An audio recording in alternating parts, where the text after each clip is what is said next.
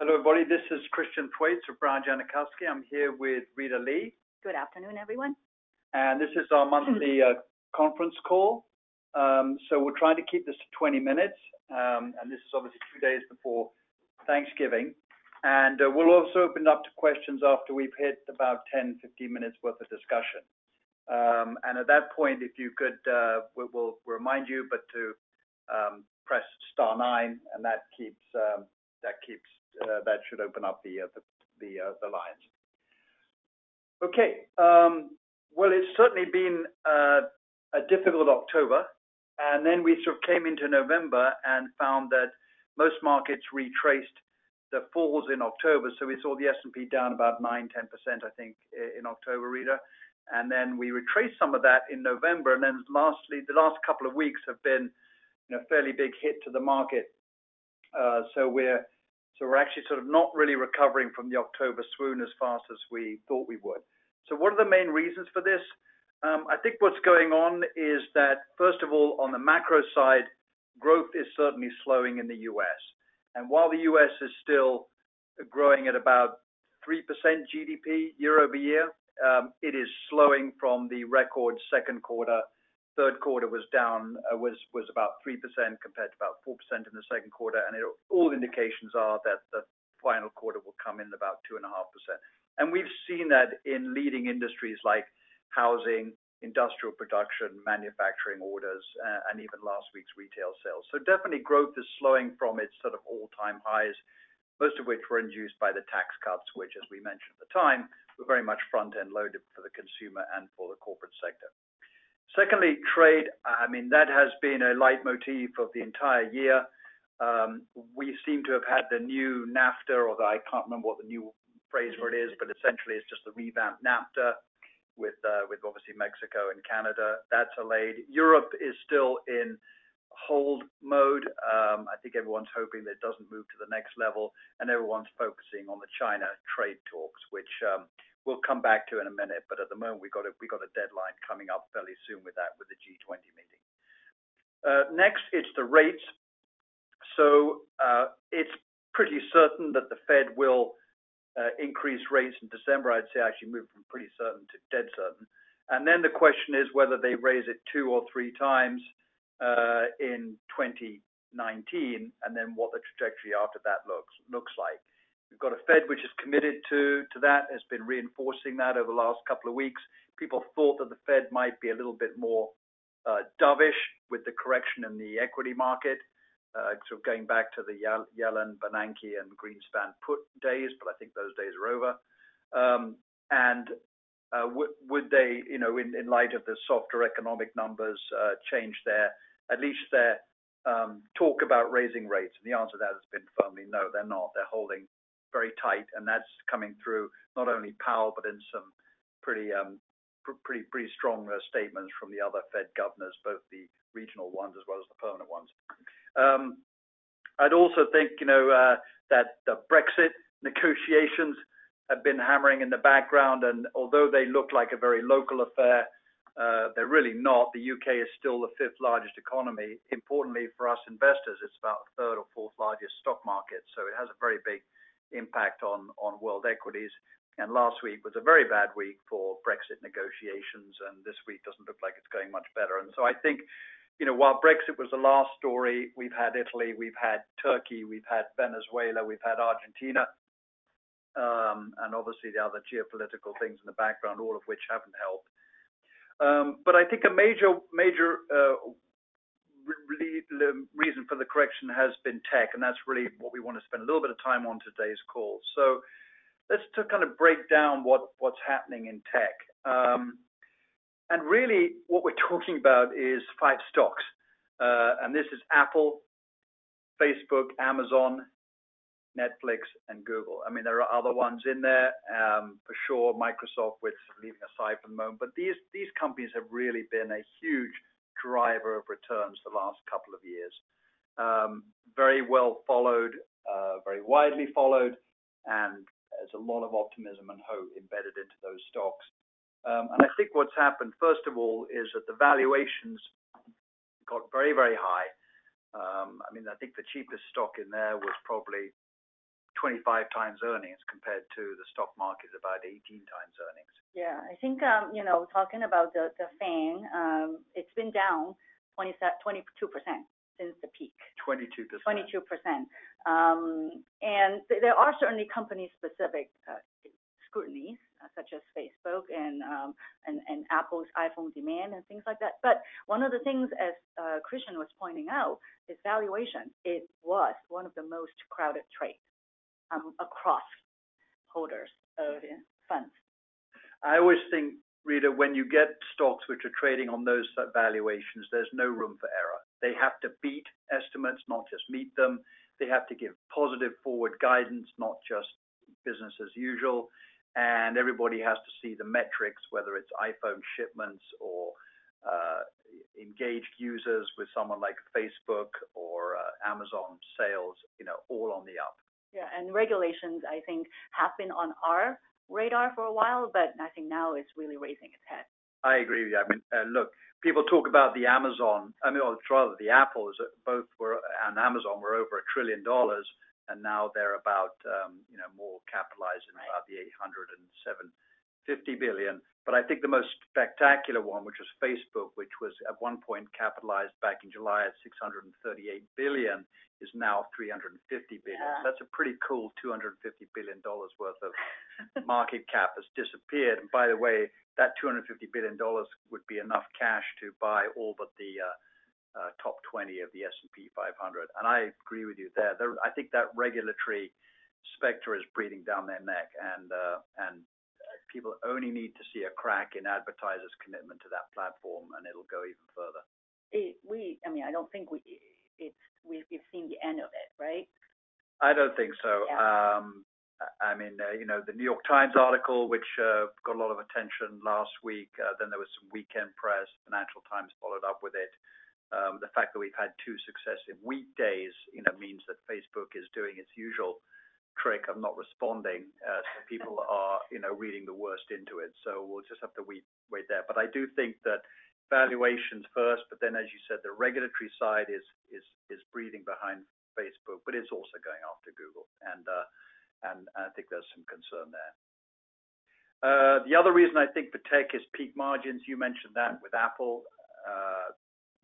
The iPhone shipments in the quarter were revised down to about 71 million. Seems like a lot on iPhones, Rita, but... Yeah, I think it's global growth slowing. That's certainly affecting Apple demand. It's one of the most chased after goods, consumer goods in Asia. And I think, with the whole not as rosy growth in China, that has been affecting. But you and I were discussing this the last few days. We want to talk about Apple suppliers, because if Facebook goes down, it really goes down by itself. There's no major suppliers to Apple, to Facebook. They're sure they buy a lot of computers, they buy a lot of storage, but they don't have the component suppliers. They're not an assembler, they're not a manufacturer. But that's a very different story with Apple. Yeah. So looking across, say, an Apple 10, there are probably a gazillion different components coming from all kinds of countries. So we've, if it's been talked about that it's made in China, but it's really made in China, made up of all kinds of global components. With the display coming from Japan and Samsung, with the integrated circuit coming from the U.S., and potentially some of the memory chips from Japan and South Korea, all kinds of what I was thinking of as collateral damage in this.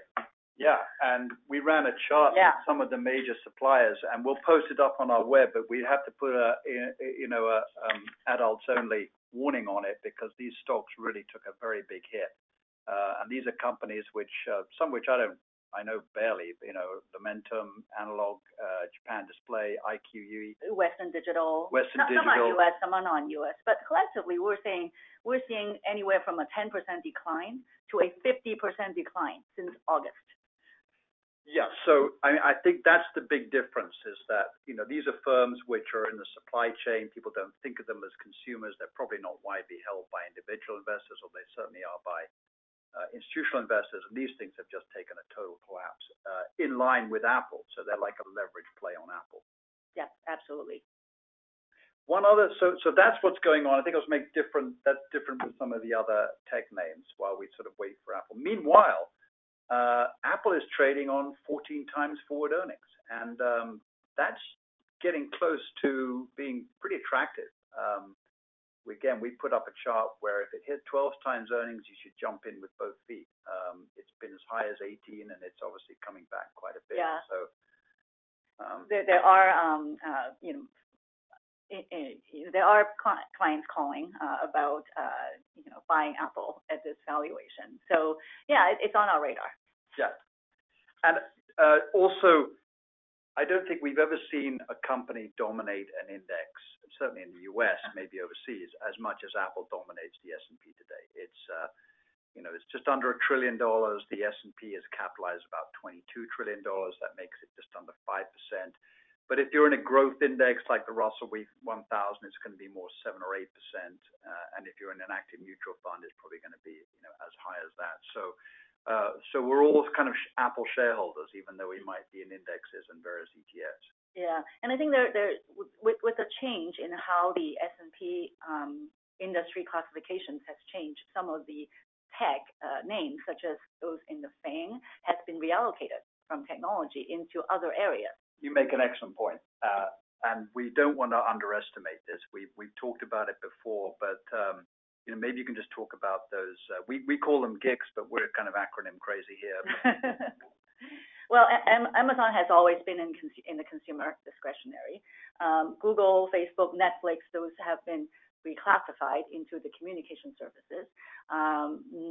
Microsoft, I think it's one of the ones remaining in the technology space, among with some of the providers, as we were talking about, Western Digital, some of these analog device, these kind of things. So the tech name, the tech sector is undergoing changes. Yes, and last time we had this, do you remember it was REITs came out of financial yes. services? That was easy. But that's a small amount. Yes, 2%. Yeah. So the financial sector declined by, I think, from about 13 to 11. And REITs went from 0 to 2. This is a much bigger change going on.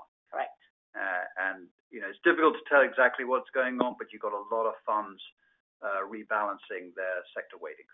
Correct.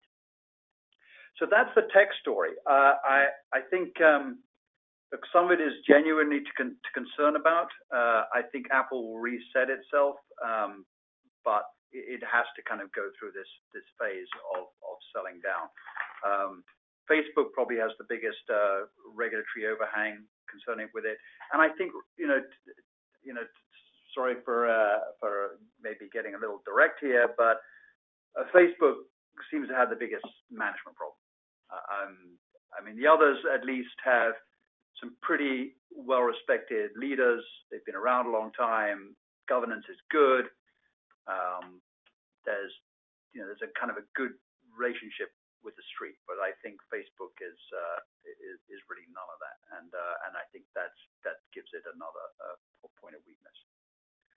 So I think yesterday I noticed that the tech sector was down, and all 67 members of the tech sector were down as well. So what's happening is, I think, in addition to the individual stories, is that there's totally indiscriminate selling of the sector en masse, and that's just people repositioning and taking profit. It's also happening globally with Tencent, Alibaba, and JD and Baidu all falling.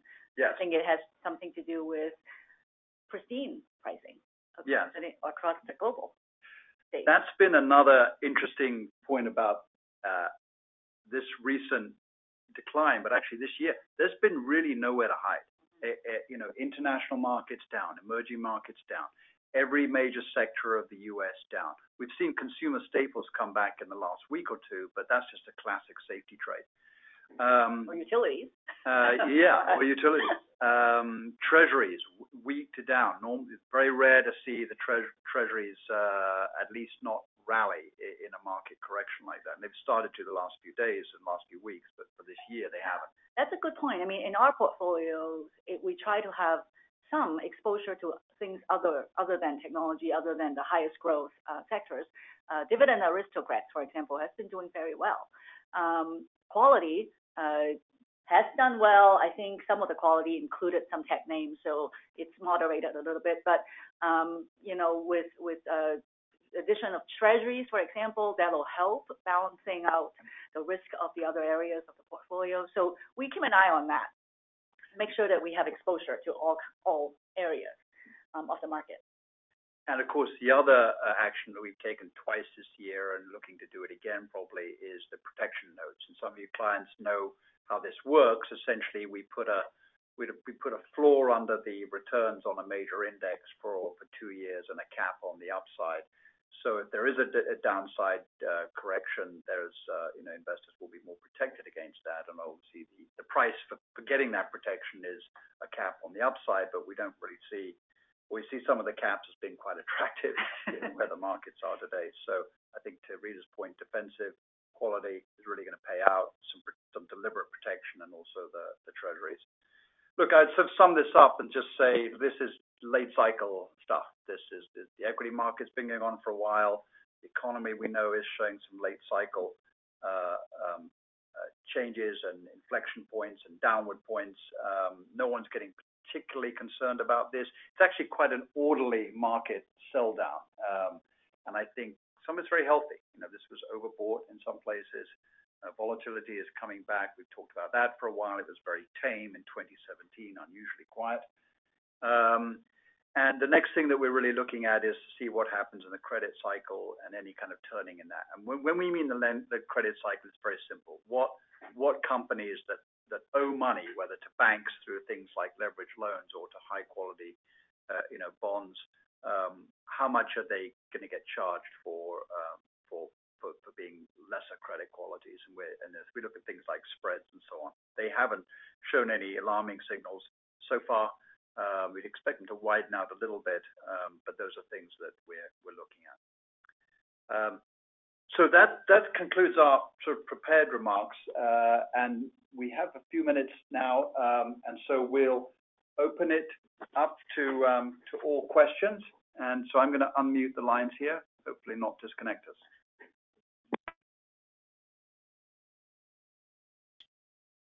Okay, so what do we do? Okay, so first we'll take that one, and then if that's right, we have one coming in. Yeah, you can see I'm very challenged here technologically. So if you want to ask a question, you press star nine, and we'll see it on a screen here. So please do that. So I was pressing star 9 your end. So star 9, please put for a question.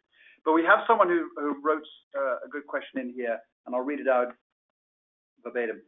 Fed rate increase and tightening of money have already affected the housing market. Despite optimism in recent polling, I would guess small business is going to feel the credit crunch soon and curtail growth plans. Any thoughts on the effect on small business? I certainly agree with the first one, the tightening of money, mortgage rates going up, and home builder stocks and so on seeing kind of a rollover a little bit in the housing market. It's nothing like 2008.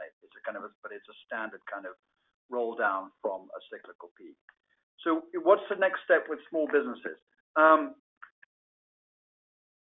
I think small businesses, there's been a big gap this year and the last couple of years between what they say they're going to do and what they're going to actually do.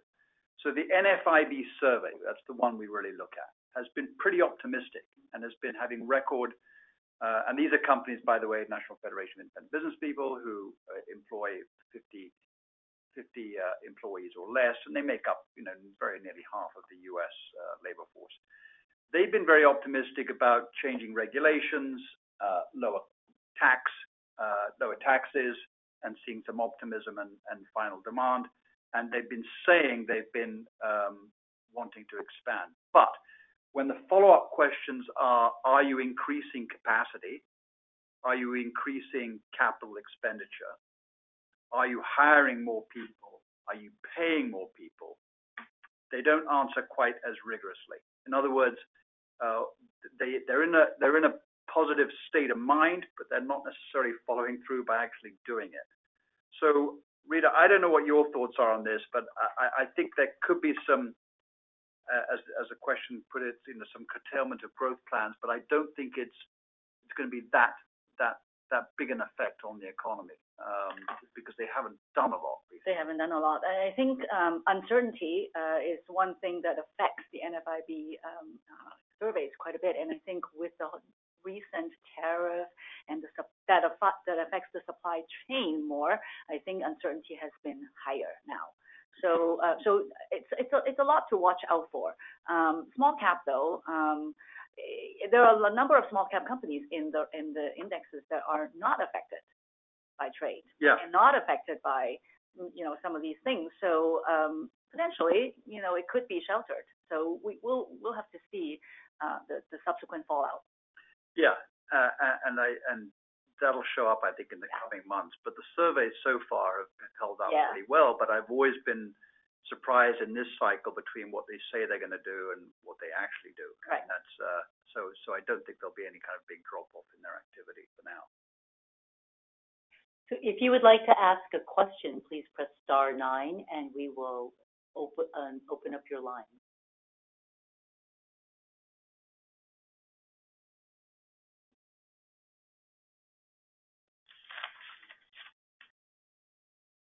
Please go ahead. Yep, someone has pressed it. If you have a question, please go ahead and ask it. I've opened your line. Hi guys, this is Robert. Hi. Could you please talk a little bit about the effect on our international portfolio and what you think the effect will be from the problems in the U.S. market, how that might spill over to the international holdings?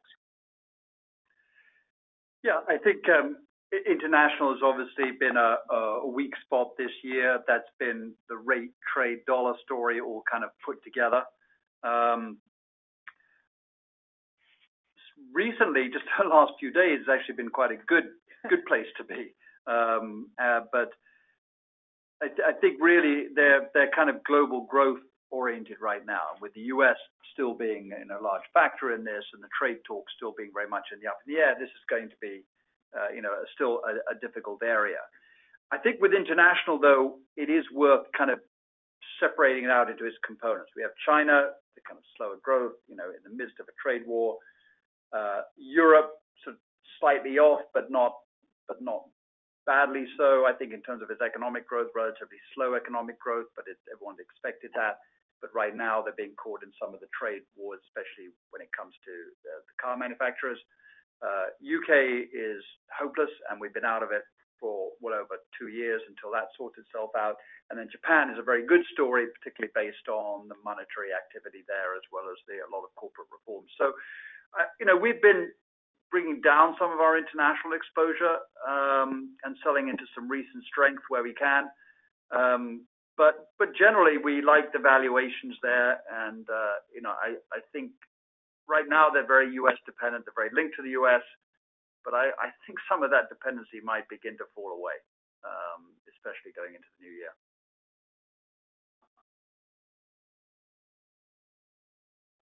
Good. Well, thank you very much. We've actually hit our 20-minute mark, and we always want to try and keep these on point. If you have any questions or comments, please send them into our general email or me, which is cthwaite, CTHWAIT @bnjadvisors.com. And thank you very much for calling in. And I will now read the disclosure.